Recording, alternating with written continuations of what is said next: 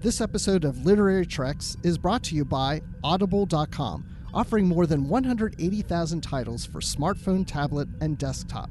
To get a free audiobook of your choice and to help Trek FM at the same time, visit audibletrial.com/trekfm. And also by Enterprise in Space, an international program of the nonprofit National Space Society.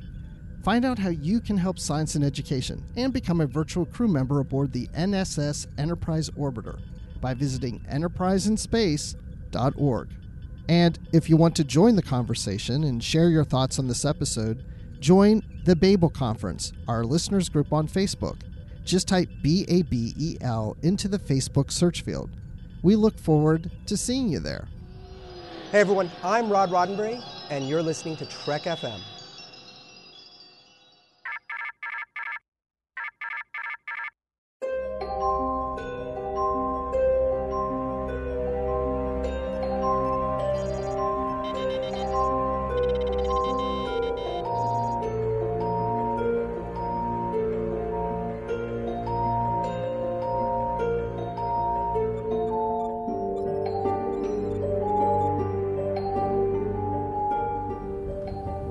Are you taking all these books?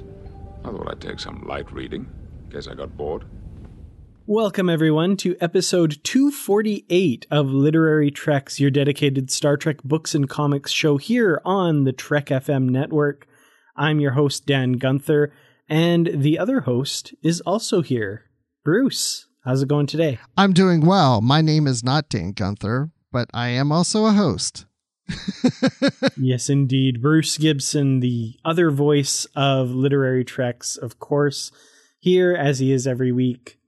Every 3 weeks. I do it every week for 3 weeks, but we always take a week off. That's true. Because, you have to recover your eyes, from all the straining of reading. You have to give them time to rest. Yeah. We used to do one every week, but that's just a bit too much. So, it's nice to have that week off. We're coming back from a week off now to do this episode. And it's really just always a nice little break to be able to do that. Yes. And I just put my reading glasses on just for fun, even though I'm not reading anything. I say we go back to every week. We could do that. Maybe every fourth episode, we'll just chat about stuff, though. I don't want to read more. Although I have actually been reading more than what we've been doing on the show. So that's actually what happens, though. But see, this is a good thing because what we do is we catch up on other reading that we don't have time to do because we do the show. So, and half the time we're reading other Star Trek books. That's true. And not just books, but Star Trek comics as well. Although we do cover all of those on the show. And speaking of which, we got some news about a new comic coming next year. Another Star Trek Discovery one-shot issue, which is kind of exciting. This one is entitled Captain Saru. So it's a new IDW comic title, and it's coming in February of 2019. This comic is written by Mike Johnson and Kirsten Beyer with art by Angel Hernandez and a cover by Paul Shipper. And we do have that cover art. We don't have a synopsis yet, but man, I have to say this cover is absolutely gorgeous. This is stunning.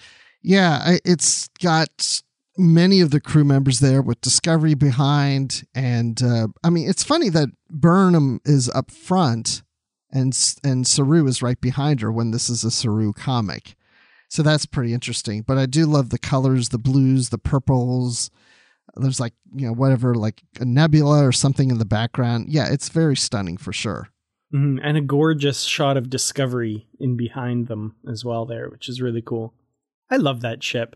I was skeptical when that first test footage came out from Comic-Con a couple of years ago, but I love the design of it now. It's gorgeous. Yeah, and I love how the hull rotates when they do the spore drive. I think it's pretty cool. Yeah, there's that. Yeah, that happens. You don't like that, obviously. I don't mind it. It's weird. I get my head around it. It's all good. But I love the design. Don't at me. You know the Star Trek Enterprise pizza cutters? You've seen those? Yep. This would make a perfect pizza cutter because the hull actually does rotate. Totally. And the handle is nice and long. That would work really well. Those huge, long warp nacelles. I want a USS Discovery pizza cutter to go with my Enterprise pizza cutter now. ThinkGeek.com, make it happen. We want to see this. Make it so. Definitely. Well, other than that, not a lot of news this week. That's kind of all we have for news. In our feature today, we're talking about the third book of the DS9 Millennium series, and that's entitled Inferno. So what do you say we brave the flames and hop on over to check that book out? I will get into my bubble and go through the wormhole and get displaced in time and do the book. So as I mentioned, we're talking about Deep Space Nine Millennium, Book 3 of 3, Inferno by Judith and Garfield Reeves-Stevens. Not quite as long a title as we've gotten for the first two books, but still, a lot in there. But yeah, this is concluding that series finally.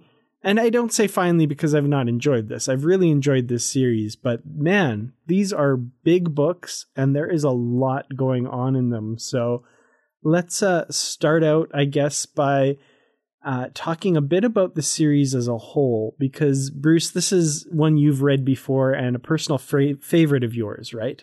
It is. So I read these books around the time that they came out in 1999, 2000 time frame. And I remember enjoying them at that time, and I've enjoyed them again this time. But it's been quite an interesting little journey with these books. I really do enjoy them, but I'll save my opinion about this last one towards the end. Ooh, interesting. Okay. Well, as this book starts out, in book 2, we had the whole alternate future thing. They were stuck 25 years in the future, and the end of the universe was coming, and the Defiant and the Boreth ended up both kind of near Bajor, with the two wormholes coming together and converging, which would signal the end of the universe. And both ships, through various machinations, find themselves in the red wormhole, I believe, yes, as this book starts here. But we don't really see that when we start the book. Instead, we're following a number of different characters, and they're in these strange situations, and we're not really sure how they got there. And as it unfolds, we kind of learn that each of the characters are in what we'll term their own personal hell. And we come to find out that this is a situation that's been engineered by the Pah-wraiths. So what did you think about this part and kind of each person's personal hell? There's some really interesting stuff in here that I kind of enjoyed.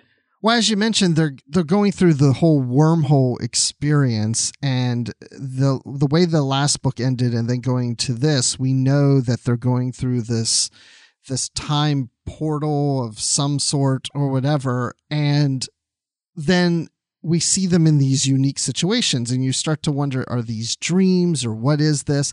And it reminded me of Star Trek IV, The Voyage Home, when they would slingshot and there was like this weird thing going on, and it's like you hear people talking and you should see like the wheat field and the images and stuff. Like it's like this weird Admiral, kind of... there be whales here. Admiral, I should never have left. I watched Star Trek 4 so many times. Oh my God. Anyway, can't even imagine. Oh my gosh, really? But it's kind of trippy when they make that leap. And I thought this is kind of the same thing. Like, oh, maybe they're going through time and they're in this different phase and it's kind of trippy and stuff. But then when we see Dukat coming and rescuing them from personal hells, there's something more going on here. But each personal hell was quite interesting. One of my favorites was with Miles O'Brien when he was in a Dyson sphere. Mm-hmm. I was going to say. You like that one? Yeah. The visual of it and just the physics of it seemed really interesting. Just as a total aside, I was like, I wish we got some sense of that from the episode that there was a Dyson sphere in, but like, they seem all fairly casual about having found a Dyson sphere, but the engineering is crazy. And just the fact that would form the basis of O'Brien, an engineer, that would be his personal hell. I found that sort of amusing somehow. Well, it's a personal hell that he is just standing in. he's not moving, and he's there for hundreds or thousands of years or whatever. You're just watching time go by, and he's not even doing anything. He's just there. He's just looking at the Dyson sphere. It's kind of weird. But yeah, the visual of that I could really gather. So I like that one. I would say the Quark one was a little quirky. See there? Oh, yeah. It's a little funny. But, it's like he's going to, his version of heaven, the divine realm, the great material river or whatever. And he goes up to the gates. And actually, his doesn't seem like hell until the divine Nagus shows up, and it's Rom. Which like, is no. some imagery that shows up a lot in Deep Space Nine, which is weird. You remember the episode Body Parts? He had a dream that he had died and gone to the Divine Treasury, and Rom's the Nagus there as well. And then at the end of the series, spoilers if you haven't watched Deep Space Nine, Rom actually becomes the Nagus. So, I guess life is Quark's personal hell at this point. Yep, exactly. The other thing I liked was the very first one was Sisko. That was a little odd because he's like fighting with the fire beast, but at the same time he sees himself as Benny Russell, and he's writing this story or something, and then he's living the story. And I love how we're bringing in Benny Russell into this personal hell for him. And it was like this really pulp science fiction story with this Venus monster kind of thing. Like they're actually on the planet Venus, and it's this huge bug-eyed monster or something like that. And it feels very 1950s pulp science fiction. That was really cool. I actually really liked Jake's personal hell as well, where he's writing, and he keeps writing faster and faster and faster, but above him on the page, the words are disappearing, and it's gonna catch up, and he can't get ahead of it.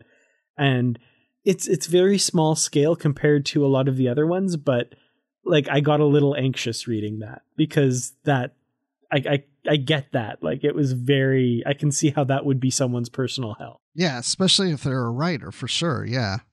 The other one I just want to mention, because we'll talk about her later, is Arla Ray, the Bajoran officer. And she's stuck in mud, and there's Cardassians fighting in the war, and she's basically stuck there, and she's involved in the war, and she feels the Cardassians are going to attack her, and then Kaiopaka shows up.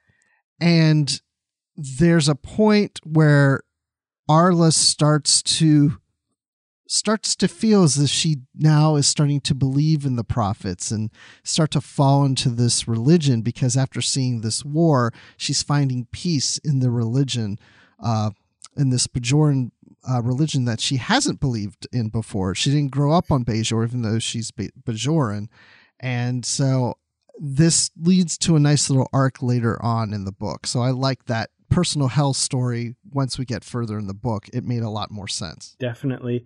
Well, one thing I want to talk about with regards to this part is, people talk about how Picard lived an entire lifetime in the episode The Inner Light, and then the next week he seems totally fine and that kind of thing.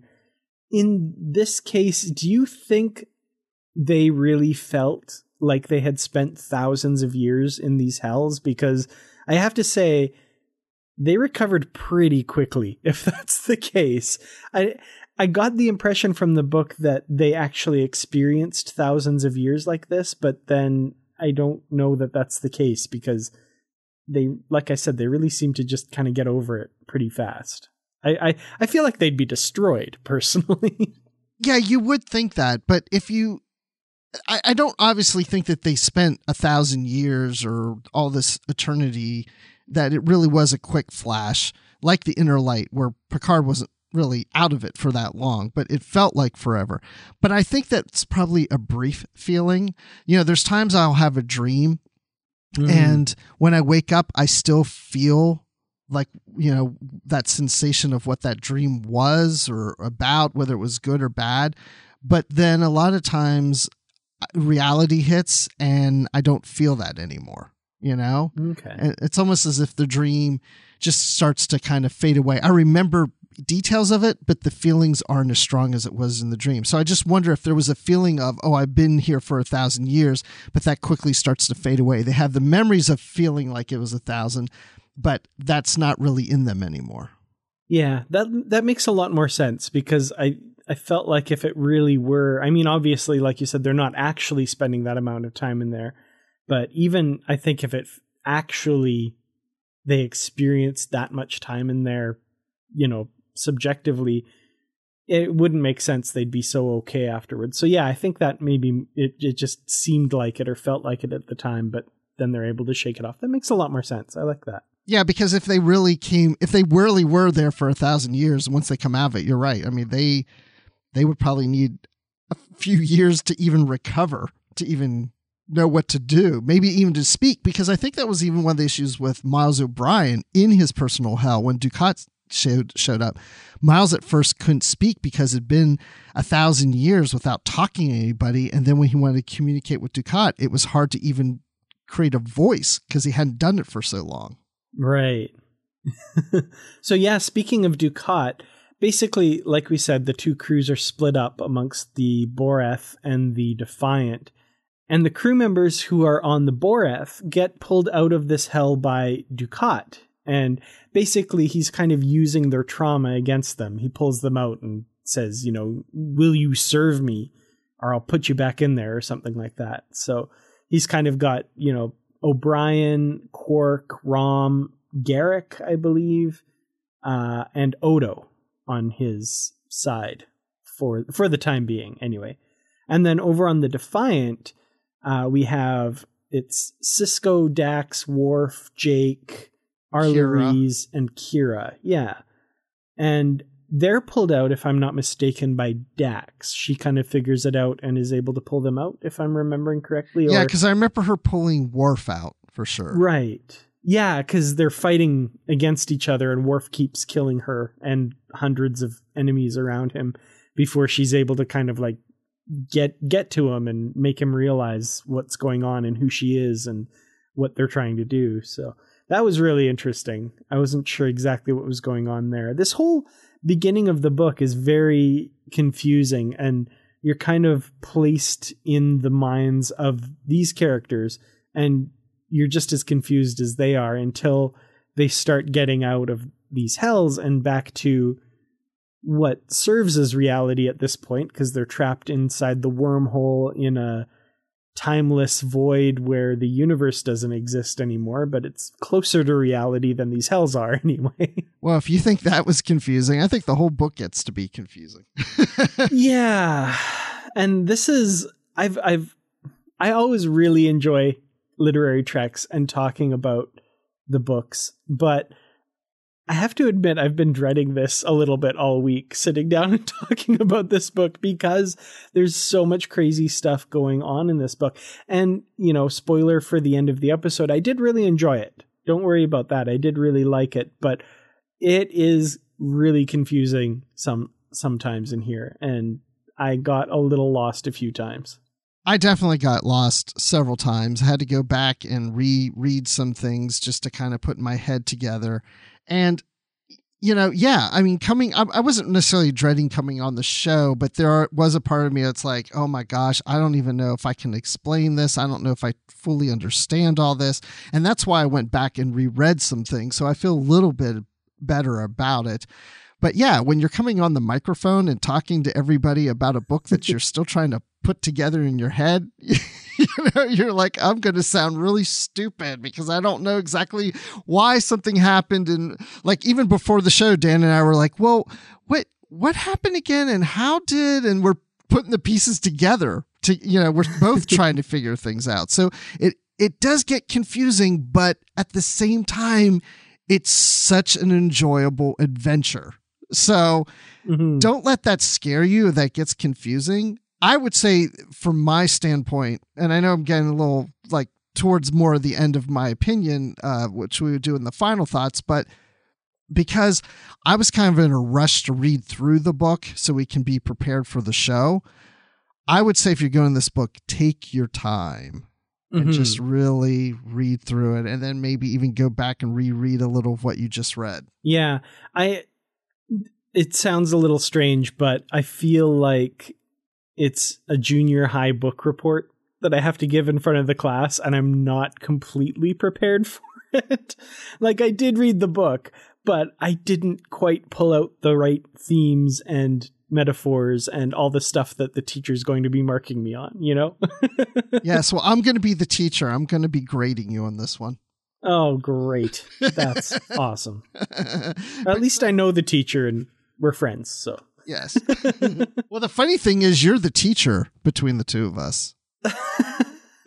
That may be why I'm taking this so personally. So yeah, basically the beginning with the hells, that's all very confusing, but it doesn't get any less confusing because everyone is kind of pulled out of their hells and they must find a way to get back to the station, which, surprisingly enough, appears to be in the wormhole with them. Aboard the Defiant and the Boreth, they can see the station. It's a good distance away from them. But the people on the Boreth see the station as it was when the red wormhole destroyed it. And the people on the Defiant see the station as it was around the Cardassian Day of Withdrawal, 6 years earlier when the Cardassians first left Deep Space Nine before the Federation came in the pilot episode. So there's a bunch of weird physics stuff going on here.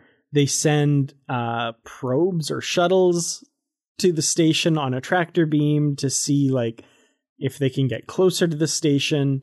The shuttles register that they've not gotten any closer to the station, but they can beam things to and from the shuttle, and that means they can beam things to and from the station. So they start beaming people onto the station. And this is where things get really confusing because they're not beaming to the station at a set point in time. In both time periods, the time that they're arriving at on the station, it keeps kind of swinging like a pendulum, forward in time, back in time, forward in time, back in time, around the day of withdrawal for the one station and around the destruction of the station by the other. So it'll be like 6 days before that, 6 days behind that, 3 days ahead of that. You know, it'll just keep kind of swinging back and forth. So this, of course, leads to a whole bunch of weird temporal shenanigans and paradoxes and that sort of thing as they figure out what they have to do to change history so that it doesn't turn out like it does in the alternate future in book 2, but at the same time not changing their past history so that they're not destroyed with the rest of the universe.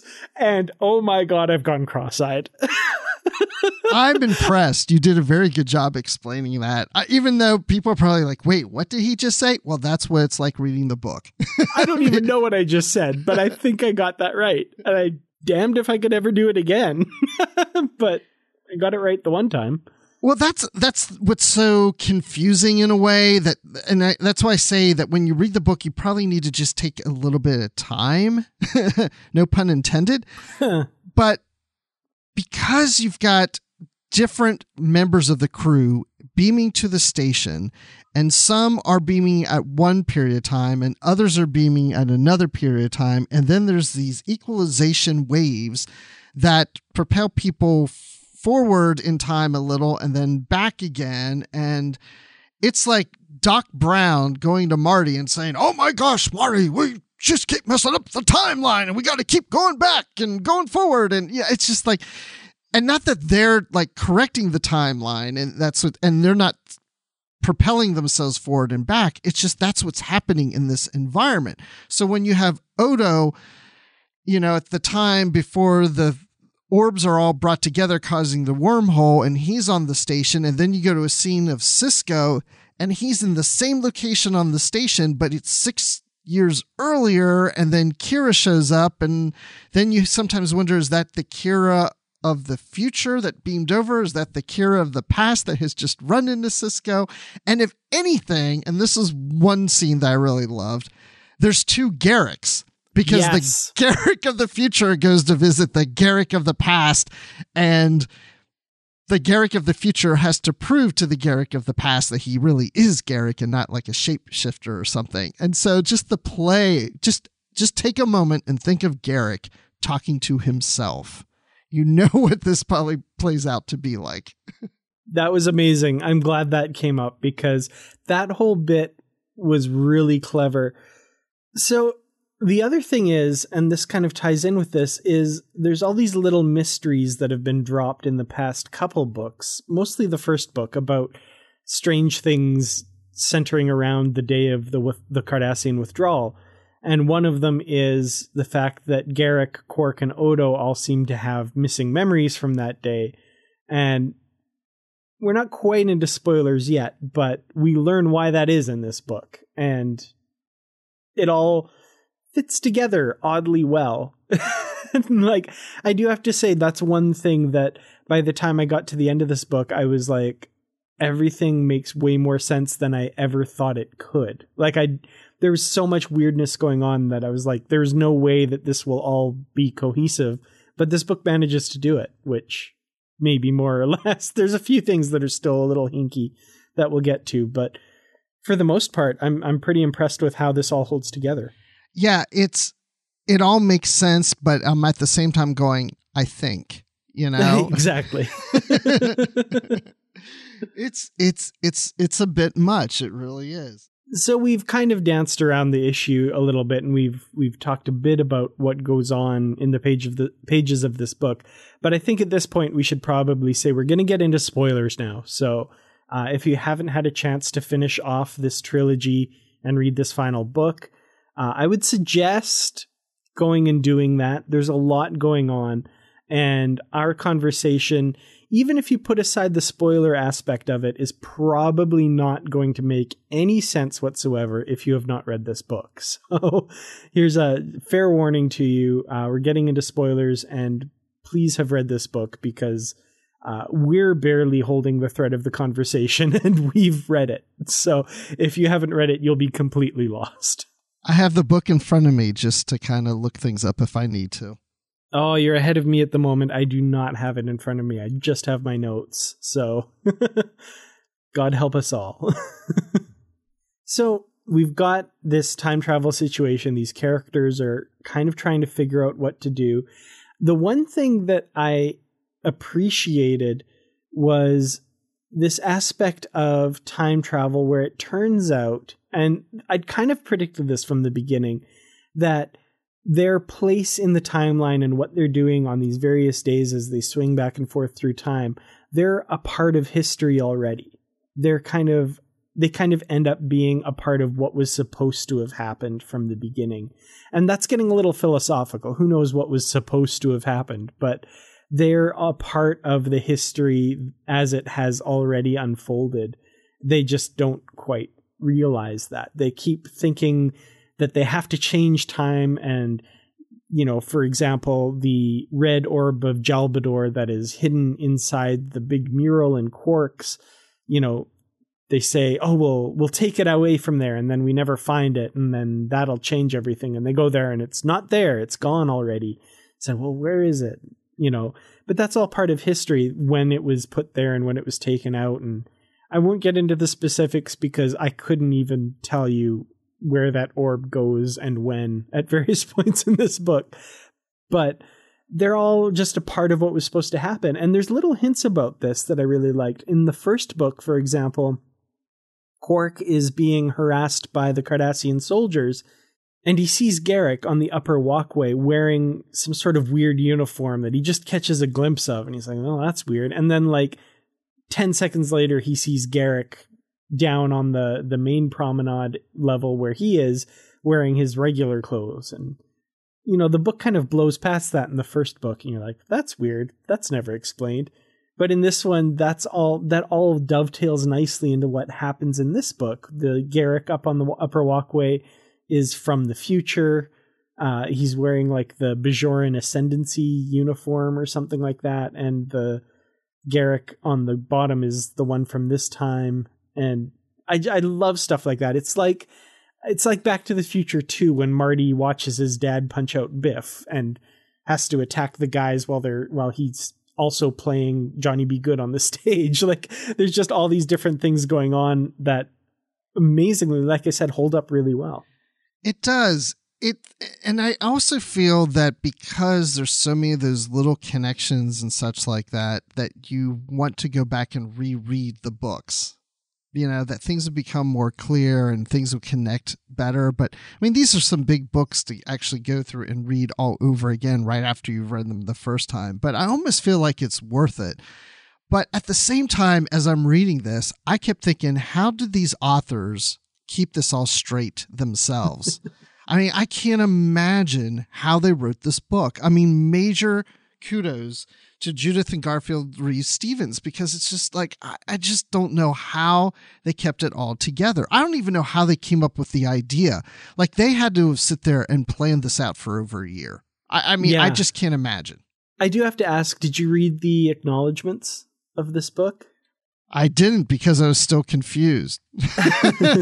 They kind of make reference to how confusing the plot is, and give huge thanks to their editor for kind of having faith in them that it would all shake out and that sort of thing. So I think I got to say kudos to their editor as well, who probably had a huge part in making this all work together as well. I got to imagine, and we've talked about this before with other authors, that they had to have had whiteboards and bulletin boards and just trying to figure out where everything happens in this story and how it all fits together. And it really is, like you said, a very impressive undertaking for sure. Yeah, I'm looking at the acknowledgments now. Maybe I did read this, but the editor was Margaret Clark, who still edits the Star Trek books today. But they do mention this is never to be tried again. I don't blame them. But yeah, it's crazy. And then also, as you're talking about, Quark seeing Dukat, it also reminded me of that orb missing from Quark's bar, because Sisko and Kira are like, yeah, let's go take the orb away from the bar. So in the future, when we go to get it, it's not there. And of course they show up and, well, now it's not there, and it should be there, because unless the timeline has changed, and how could the timeline change, and is everything going to work out, and where is the orb, and did it go back or whatever? But at the same time, they were out of phase. So even as some of our crew members are on the station, in the past, their past selves and others can't see them. Now they can actually operate technical machines and things. They can touch things, they can walk around, they can work computers, and they can push buttons, but they can't be seen by other people. Now, I mean, you could say that's a story cop out, well, they can't be seen. Oh, but then I need them to do something. Well, they can touch a computer and use it. They just can't be seen. They pass through people and stuff. But again, that just kind of adds to how much craziness is going on, not just going through times, but also being out of phase, but not always out of phase. Sometimes they're seen, sometimes they're not. Yeah, and then there's certain things that happen that ground them so that they're stuck in a particular time and back in phase. And yeah, there's a lot of really weird stuff that happens. Yeah, and there's lots of really weird stuff that happens. That's just the title of the book. And there's this part where Odo is fighting with Dukat, and I can't remember who the person was. I guess it was Terrell, and Odo's trying to make sure that this time Terrell doesn't get killed, so keep him away from the spot that he was found dead. But Odo can't be seen, but Odo can move these crates or something at Dukat and try to prevent something, but this still happens, and Terrell dies in the same location. Was it Terrell, I think? Is that right? I think so. It's the Andorian, right? Yeah. That's the Andorian. I can't remember his name off the top of my head, but yeah, it's and that's what I'm talking about when I think if Odo hadn't have been there, he wouldn't have died in that exact same spot. So right. Odo became a part of what was supposed to have happened, and supposed to again is just in quote marks there, because that I don't know if that it happened before that happened. There were people from the future had a part in the past before they were in the future. Right. Yeah. It's a predestination paradox, to use the terminology of Star Trek and time travel. But there are a few oddities that we do discover along the way. And there's one in particular that you pointed out here that, like I said, by the time I got to the end of the novel, I was like, yeah, they explained everything and everything works perfectly. That's great. But you actually pointed something out here that you're right, isn't quite right or is unexplained. We're talking about Odo being on Deep Space Nine, and one of the time periods he swings forward to is after the station was supposedly destroyed by the red wormhole, but it's still there. It's not destroyed, it's just abandoned and there's nobody aboard. Or was it destroyed? That I'm still actually not sure about either. But because it was mentioned, because I reread it, it was mentioned that it may have been destroyed, but what Odo is on this abandoned station is actually more of an illusion. And we kind of come to that determination from this scene that you're about to explain. Okay. Yeah, that maybe explains it a bit better than I was thinking then, because Odo is walking around on the promenade and there's no one else around except Vic Fontaine appears. And I don't mean he appears like he fades in like a hologram. He walks up to Odo because he's been walking around the promenade trying to figure out what's going on as well. Now, how the heck does Vic Fontaine exist outside of the holosuite? And I never realized it, but the book never explains it. It doesn't really explain it. It tries to a little, but not really very well or not very clear. So what I gather from this is Odo finds Vic walking around the station. Even Vic's like, hey, Stretch, all I know I've been doing is just walking around a shopping mall all day. And Odo's like, well, how did you get here? And Vic is like, well, 1 minute, basically, he's in the holosuite, and then this door appears with some lights around it, and he walks through it, and then he's been walking around the station, but no one's around.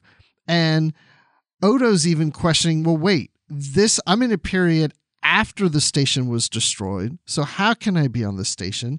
And how can Vic be walking around the station?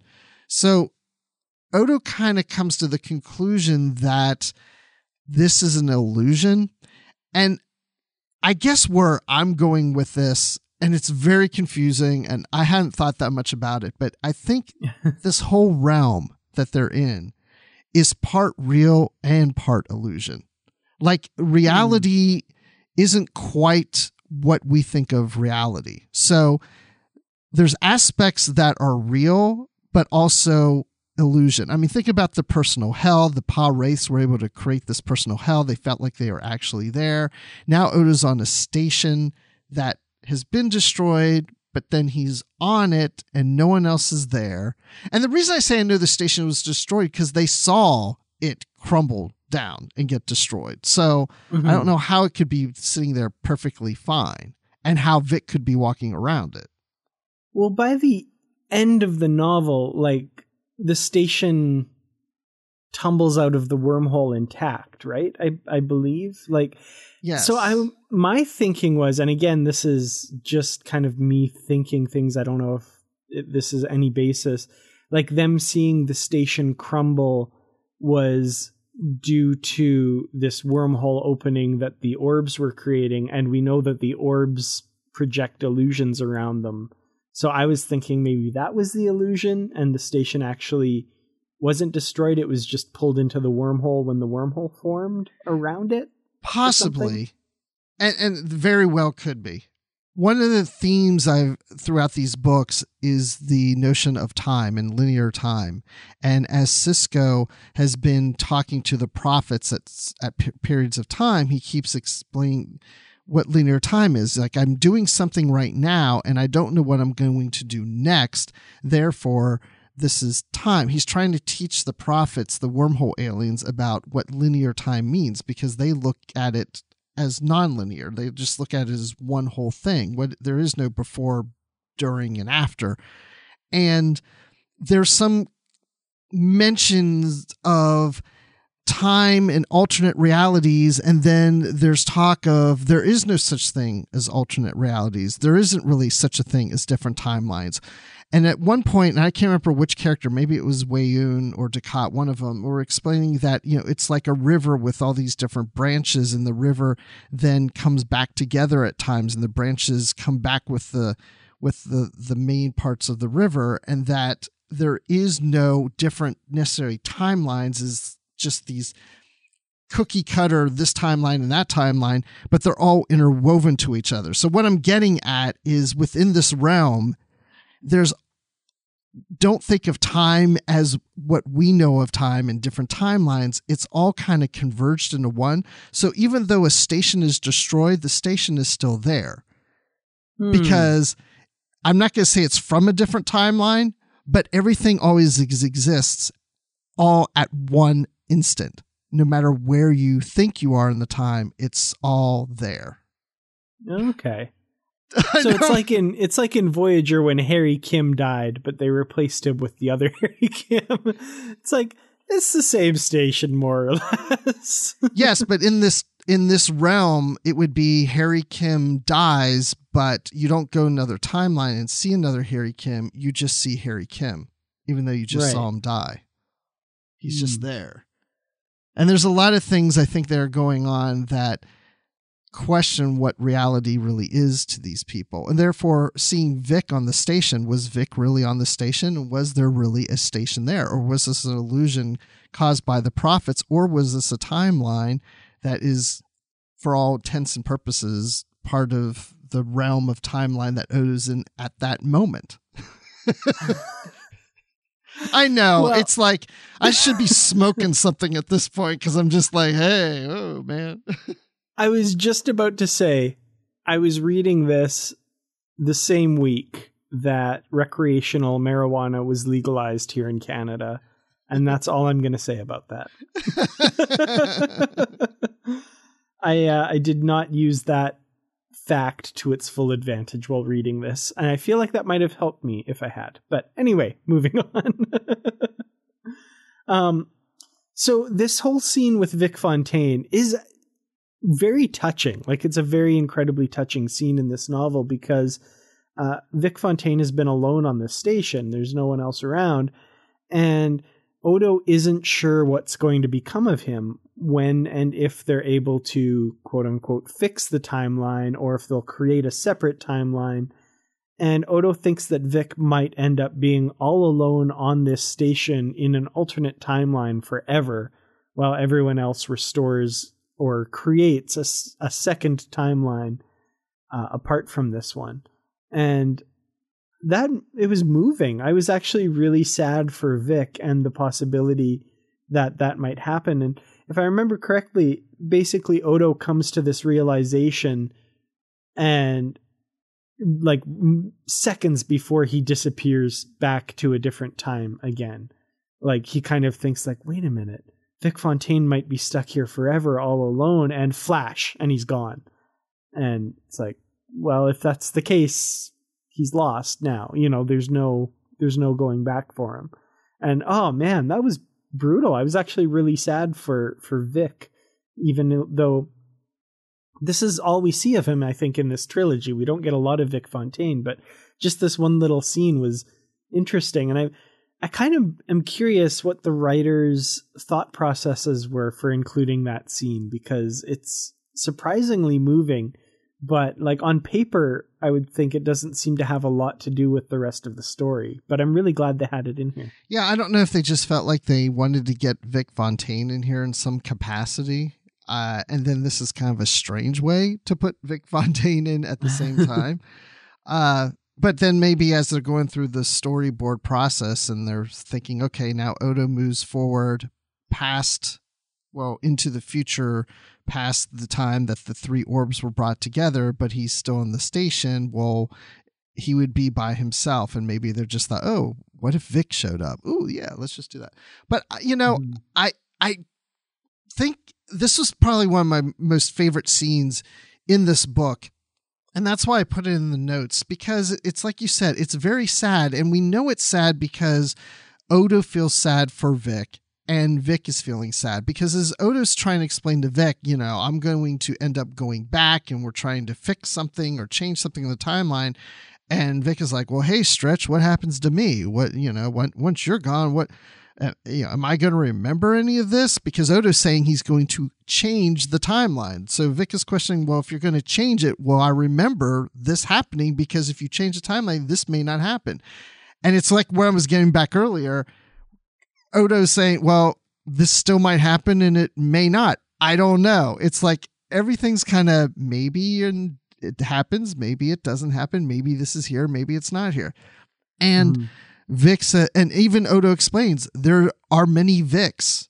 There's different timelines, basically. There's many Vics. And so you will not remember this, but you being here now, remember this. And he's like, yeah, but what happens to me? And Odo's like, I don't know. And you're right. As soon as Odo goes to the different phase, as the wave comes in, he thinks this Nick could be here. This timeline could always be here. And it's just Vic standing here alone on the station with nothing. Yeah. And it's forever. It's sobering. Yeah. It's almost like the personal hells where we're talking about Miles on the Dyson sphere. It's just like, standing there for 1,000 years, nothing. Yeah, absolutely. It's it's a really moving scene, and it's kind of sad to think about that, I guess they don't end up changing the timeline. So I don't think they create a new timeline. No, they don't. Yeah. But there really, again, isn't really a timeline. Yeah. But then if they didn't create a new timeline, that happened to Vic and he experienced that. So did the Vic that we know and love experience that? And so this is the same Vic, or is there a Vic out there on some station? Or was he on the promenade of the station that tumbled out of the wormhole at the end? And everyone goes back aboard and is like, Vic, what are you doing out here? I don't know. That doesn't really get, Now I'm more confused about that. Darn it. I don't know. I think I go back to the idea that at least this scene is some type of illusion then. Because again, I think the hint in that is Vic is able to walk out of a holosuite. There's no explanation why he should be able to do that. Just because the timeline has moved forward in the future doesn't mean Vic can now walk out of a holosuite. So it must be some illusion or a play from the realm of this inside this wormhole that defines conventional logic and things and how things work. And I don't know. I mean, that's what I'm saying, man. It's trippy.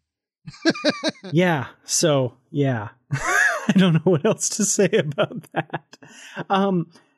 We do have another character that we've talked a little bit about. We've talked about her in previous episodes quite a bit as well. And that's the Bajoran Arla Rees, who is this Bajoran commander, like you said, was not raised on Bajor, doesn't believe in the prophets. And she's got a really interesting arc in this story. So at one point, she is infested with the Grigari nanomachines, as they call them in the book, and is committed to fulfilling the desires of the true prophets, who are, of course, the Pa-Wraiths. She's basically turned into a villain for part of this book. And at one point, their end goal is to evacuate both the Defiant and the Boreth and get everybody back to the station and get everything normalized again. And it ends up that Jake and Arla are the last two people on the Defiant. And Arla, of course, is trying to thwart Jake getting back because she wants the universe to end and everything to kind of snap back to the perfect utopia created by the Pa-Wraiths kind of thing.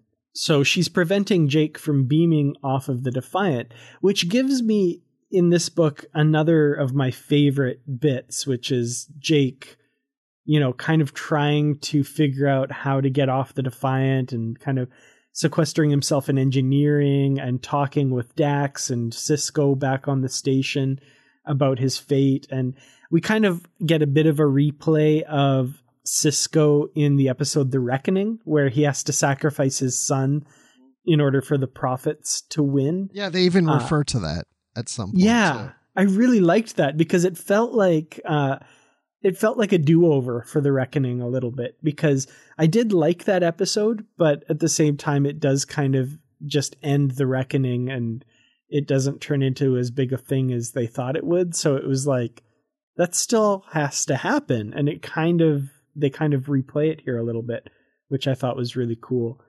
But Arla, like I said, is, thwarting Jake and trying to stop them from restoring the timeline or changing it from how the Pah-wraiths want things to end up.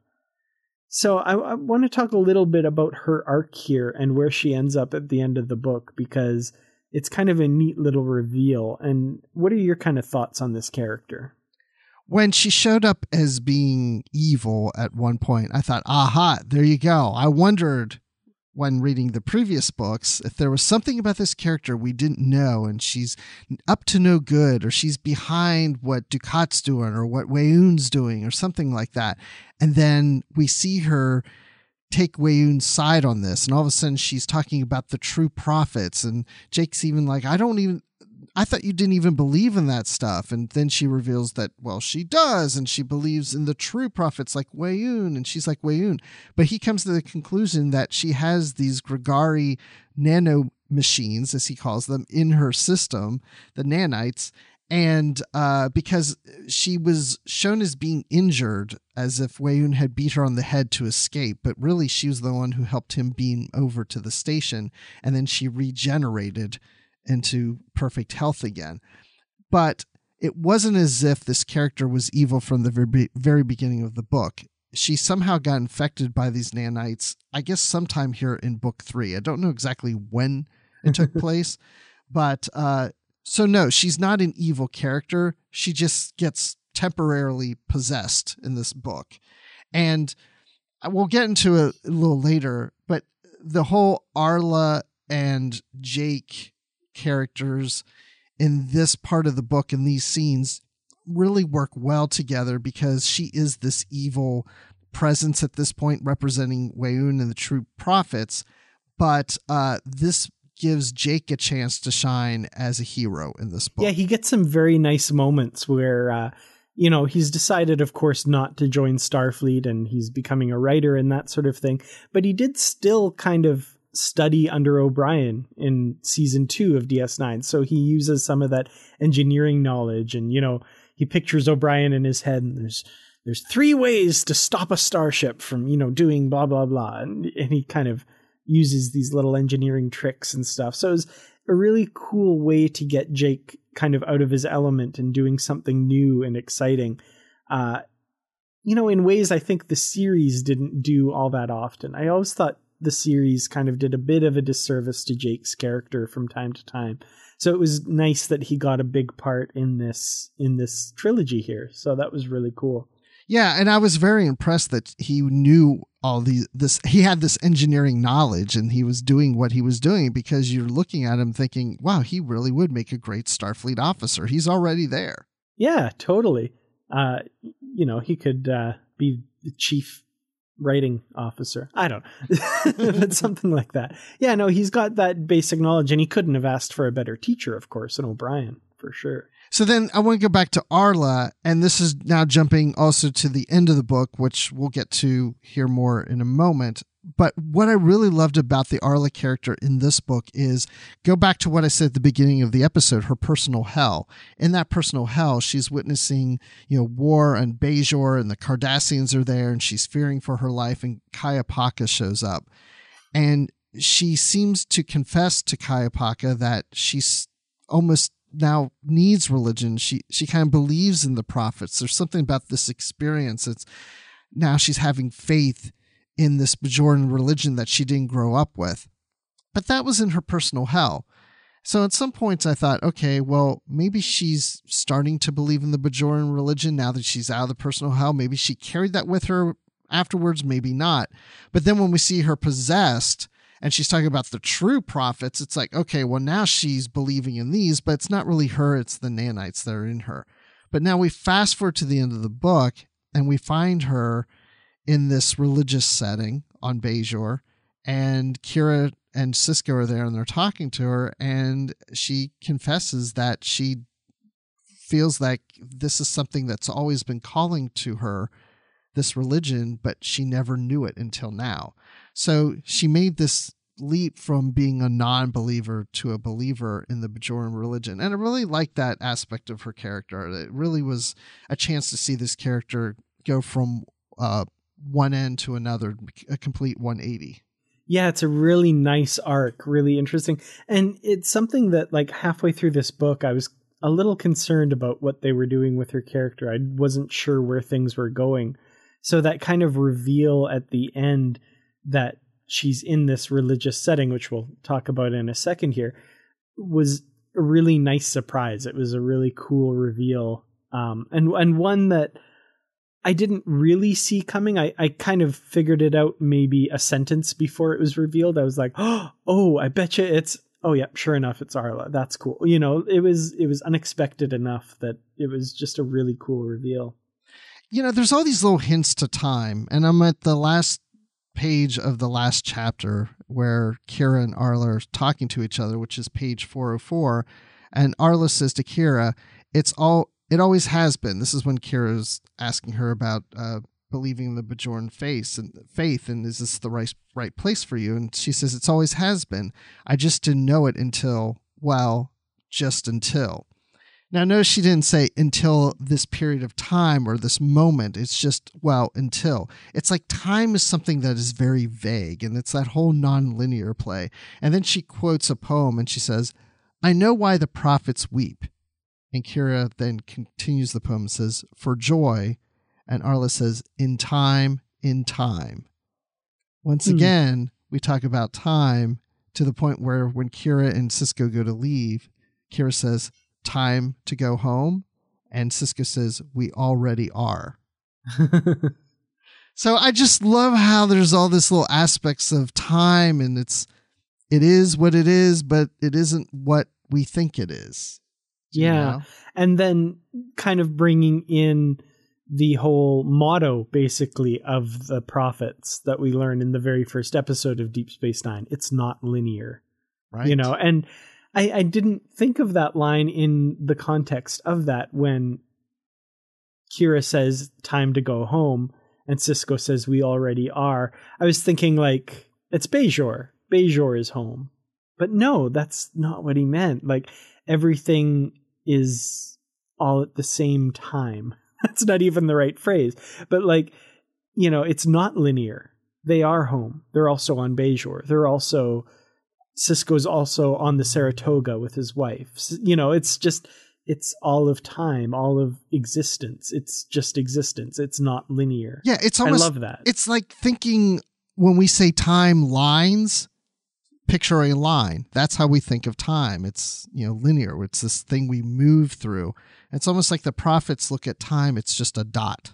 It's just a thing. Yeah. It's just existence. It's just existence. Right. And that goes back to what you were talking about in the story of how things happened in the past from these characters in the future, but it must have always happened. It's that paradox thing. It's, you know, and it's hard to explain, well, how did those things happen from people in the future if they weren't there yet? Like, how would the timeline work that it's almost like, you know, like Jane, if Janeway were here right now, she'd say, I try not to think about it. It just is, you know, because my head will explode.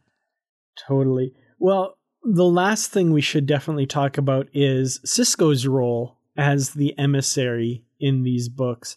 And there's some really cool moments that basically this book, to me, like, the story is really interesting and you can follow it and go through, but it's also a collection of really cool moments that just kind of resonate and have meaning for Deep Space Nine and that sort of thing. We have the Prylar, Rulon, who, the guy, if you remember Emissary, first greeted Sisko and called him the emissary and said, the prophets await you, you know, and gestured into the Bajoran shrine. And Sisko says, another time, perhaps. And he says, another time, and walks away. We learn in this that moments before that, he met Sisko from the future and recognized him as the emissary.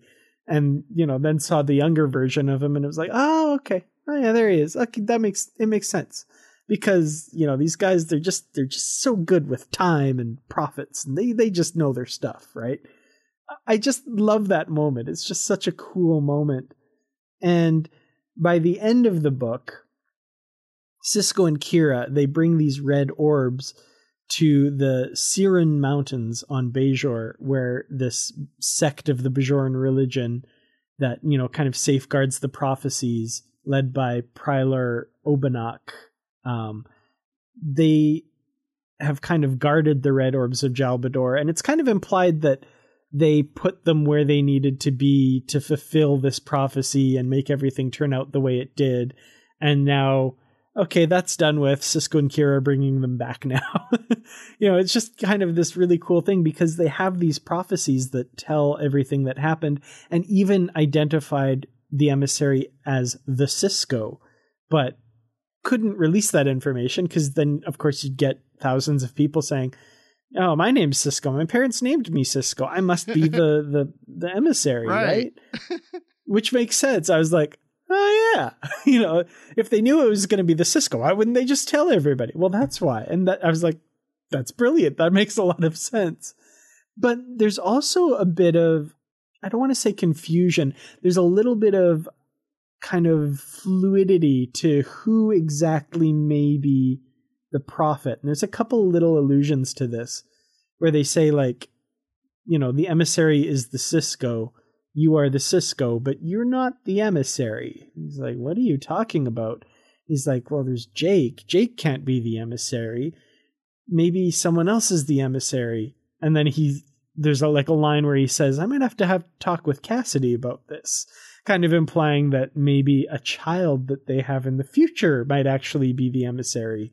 And I was like, that's cool, because these books, of course, were written after the series was over, but they take place before we find out that Cassidy is pregnant in the final episodes of Deep Space Nine. So there's they're playing a little bit fast and loose here, saying the emissary is the Sisko, but Benjamin Sisko might not actually be the emissary, which I thought was interesting. Okay, so I said earlier about the Vic Fontaine scene being my favorite. This may be my favorite one, but more so than that one. This very ending. There's so many reasons for it, just what you were just saying. First of all, Prylar Rulan recognizing Sisko, or seeing the future Sisko right before he sees Sisko for the first time on the station in the pilot episode you were just mentioning. I mean, how cool is that now when you watch Emissary and you watch the episode and you see Rulan come up to Sisko, he just saw Sisko from 6 years ago. The Sisko from That's so cool.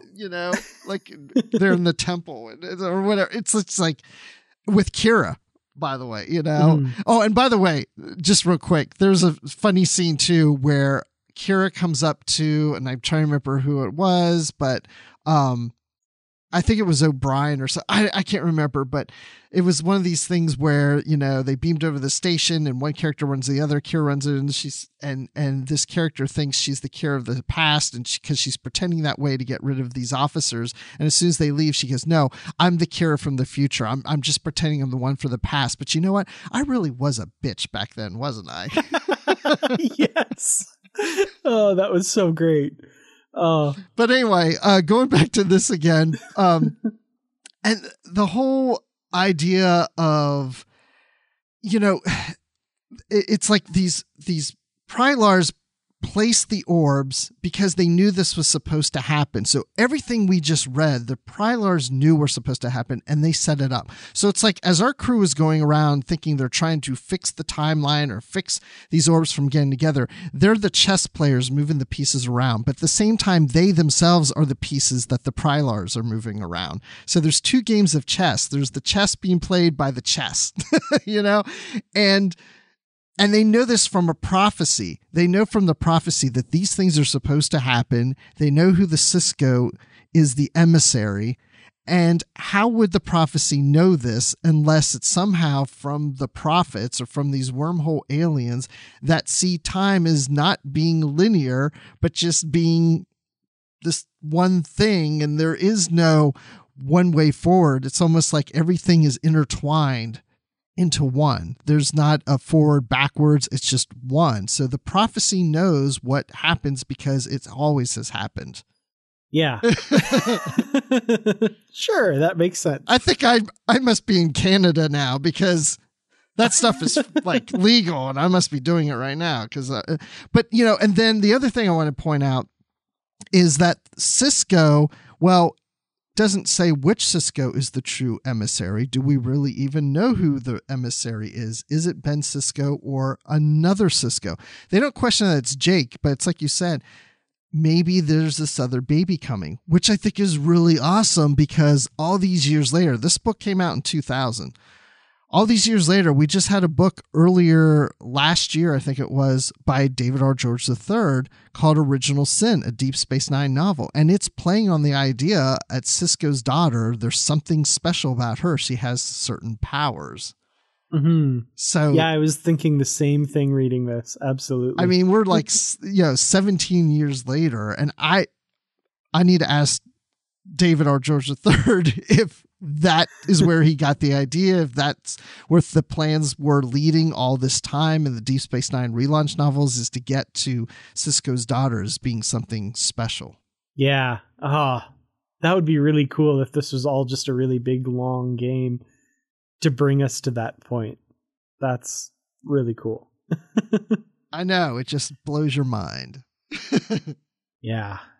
Well, I think at this point, we should probably say, do you have final thoughts that you want to say about Inferno, as well as maybe a final rating for the novel? I do have final thoughts. They've always existed. They didn't come to me after reading the novels. They've always been there. My feelings have always existed about these novels, even before they were written, if there was a before, because the books were always written. But that's what I'm saying. Time is not linear. So I obviously love these books. I would say that when I got to the third book, I didn't like it as much as the first two. I did on Goodreads give it 5 stars like I did the previous two. But as I mentioned to someone on Twitter when they commented, wow, 5 stars, I said, well, maybe more like 4.7, but I'm willing to bump that up a little higher, maybe to 4.8, because after talking about it, I just realized how excited I am about these books and how much I enjoy them. But my only criticism about it would be that it does get a little confusing and overwhelming at times, and sometimes I don't like that. Sometimes I feel like, okay, if it's this confusing, there must be holes in this that we're just missing parts, and there's probably little plot holes here and there that I'm not even recognizing just because it's confusing. But as we're talking through it, I don't think there's quite as many holes in it as there probably are, or could be. I don't know. It's really, I don't want to say it's odd. I don't want to say it's a weird novel. It's just, it really makes your head explode when it comes to the whole idea of time. Mm. But this time, I will give this book 100%, 1,000 years, not trapped in hell, but in heaven. Wow. All right. So wait, 1,000 years in heaven? Is that like a game that adolescent prophets play where they go in with another prophet into the closet, but it's for like 1,000 years because they have no concept of linear time? I don't know. Maybe because it's already happened. Awesome. I love it. Well, yeah, I really enjoyed this series. I'm really glad that you put it on the schedule and made us read these, because they were a really interesting trilogy. And there's probably a million things that I missed reading this, and it would be a really good thing to go back and reread at some point. I'm probably not within the next year, but at some point it would be nice to kind of revisit these, because like I say, there's so much here that, there's so much that I probably missed, but I really did enjoy it. The confusion did kind of detract from it a little bit. It's really ambitious. They really tackled a lot with this book, and I'm impressed just on that basis, that they managed to do something so audacious and create this story, and it holds together amazingly enough. So I wouldn't quite give it 100% for me, just because the confusion kind of, I don't want to use the word chore. It wasn't a chore to read this, but there was a couple times that I was like, okay, I need to read this and wrap my head around it. That's not necessarily a bad thing. I think a lot of times we think of literature and stuff as too much of escapism.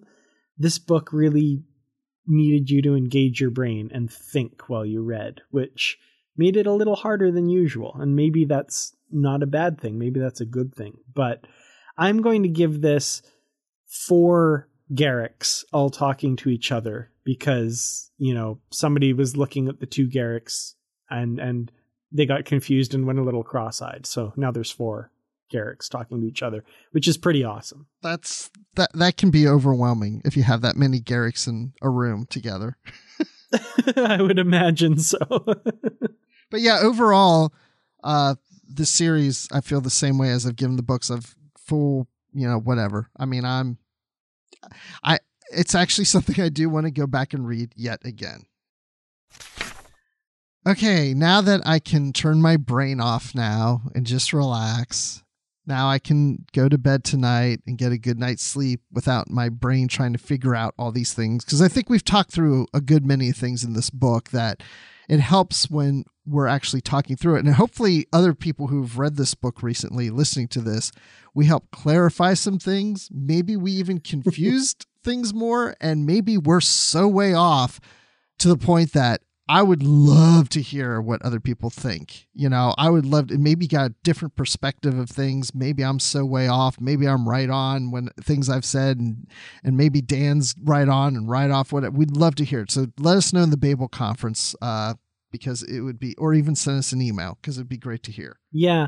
And I mean, this is maybe something that I personally would love to revisit. So if some of you want to leave some comments in the Babel conference on the post for this episode, maybe we can set aside a few minutes at the start of the next episode to talk a little bit about your guys' theories and whether you agree with us or what you think about this book. So, in order for us to do that, though, we need comments from you. So if you have some thoughts on this, get yourself to the Babel conference and comment on the post for this episode. I think more than any other book we've done, I really want to hear what our listeners have to say about it. Yeah, and if for some of you they're like, wait, what's the Babel conference? We're going to tell you here shortly, so stick around. Awesome. Well, it's been fun talking about linear time and lack thereof today, but it's not the only thing we've been discussing on the network. So here's a quick look at some of the other things you may have missed elsewhere on Trek FM. Previously on Trek.fm, continuing mission. Another production. And now another 4 fan groups. Yeah, but now they are. And that in itself seems to me to be laying the roots or the basis for something that could grow bigger sometime in the future. I mean, let's get this one out of the way and then see where it goes from there. But now you have a collective. Earl Grey. Detecting Romulan life forms. Oh, sorry. Did you say there are Romulan life forms? Yeah. No, I said there used to be. So you Romulan detect fate signs. What if you guys created? Yes. Okay, so there are life forms. Interesting, fascinating. Was life forms. They're gone now, but there was traces of life forms that were present at the shuttlecraft. Oh my goodness. Dead Starfleet officers, dead Romulans. This isn't really helping much, is it? Standard orbit.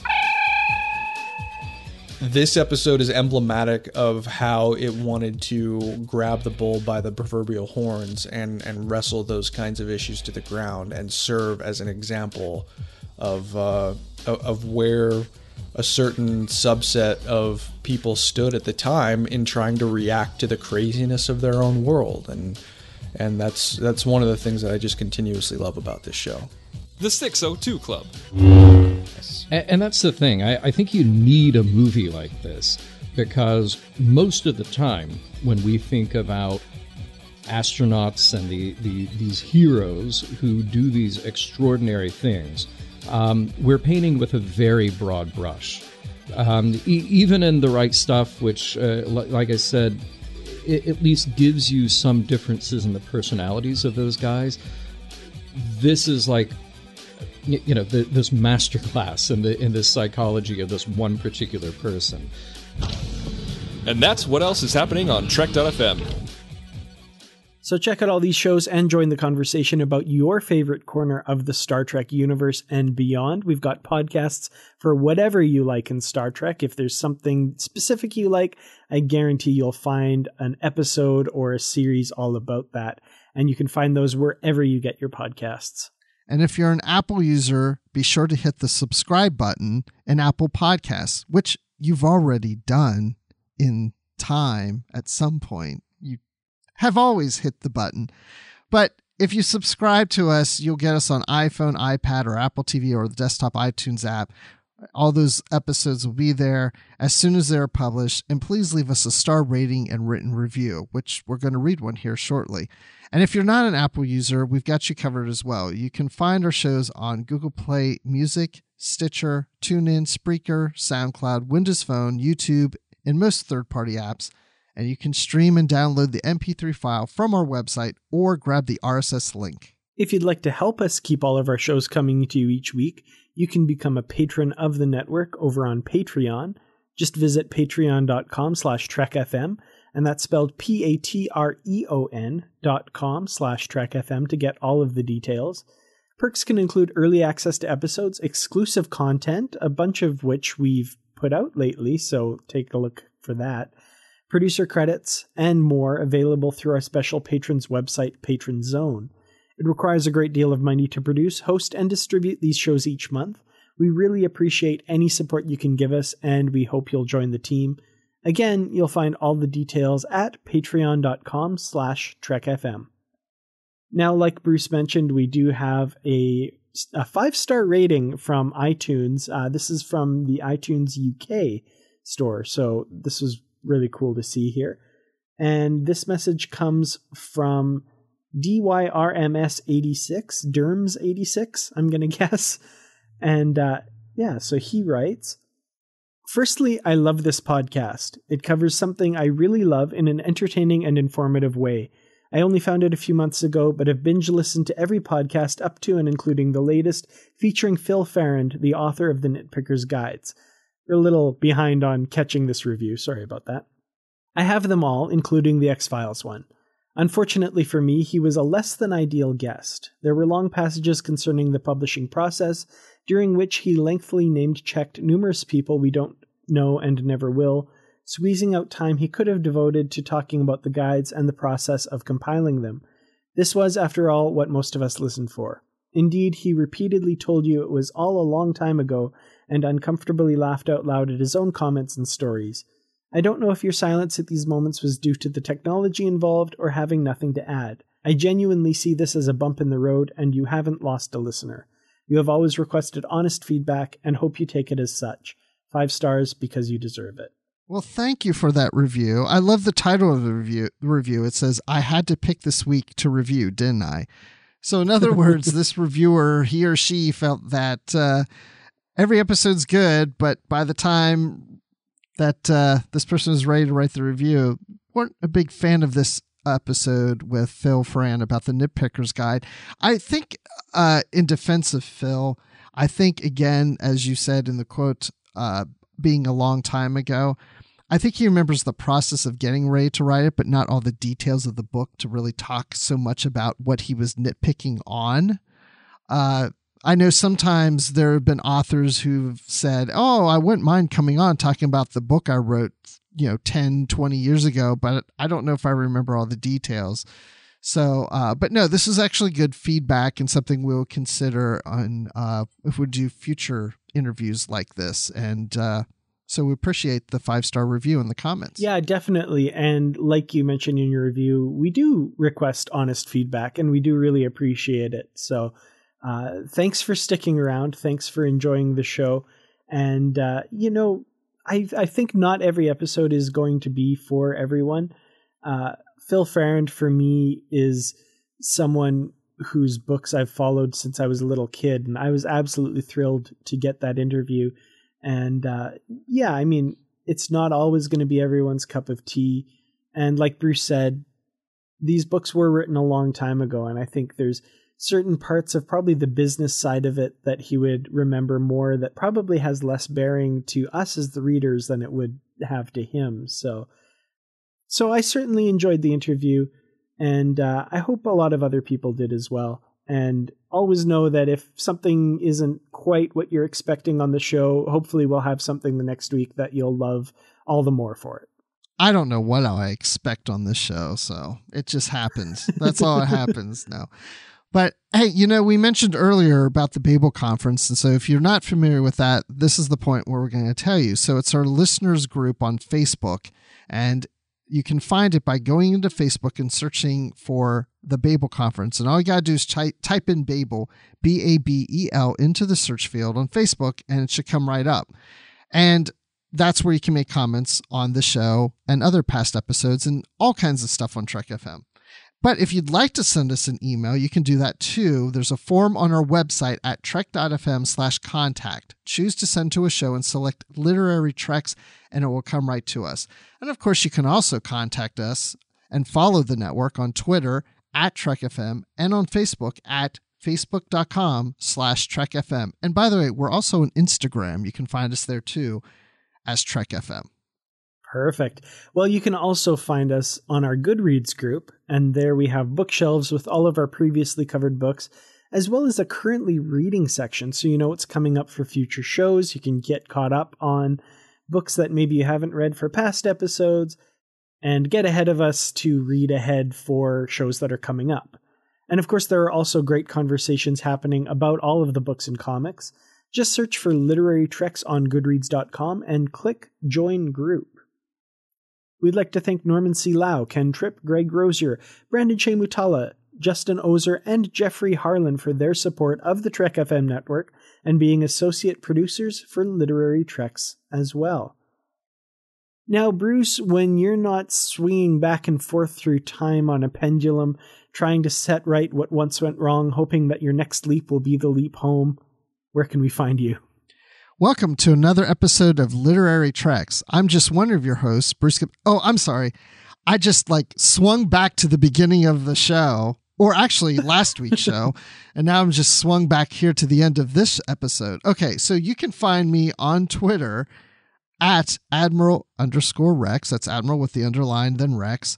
And you can find me on the Star Wars Report, talking about Star Wars. That's a Star Wars podcast out there, so search for that.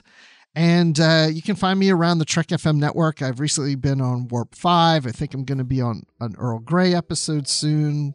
Yeah, I try to, 6 of 2 Club, all that stuff. I try to get around lately, so we'll see. But you can also find me in the Babel Conference on Facebook.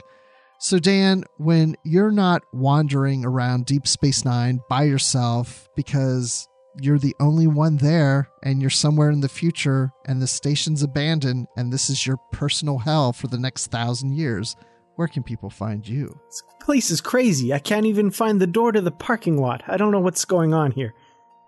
That's my best Vic Fontaine impression. I don't know how That's good right. that was. You said about the parking lot in the book. I love it.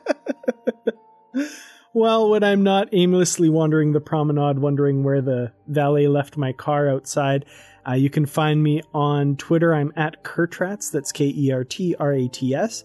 You can find me on youtube.com/Kertrats Productions, where I make videos about Star Trek. And you can find me in the Babel Conference on Facebook, and also on facebook.com/Kertrats Productions, instagram.com/Kertrats47, and probably lots of other ways that I haven't even thought of now. Well, thank you all so much for listening. And until next time, live long and read on. What do you call that, light reading? To each his own, number one.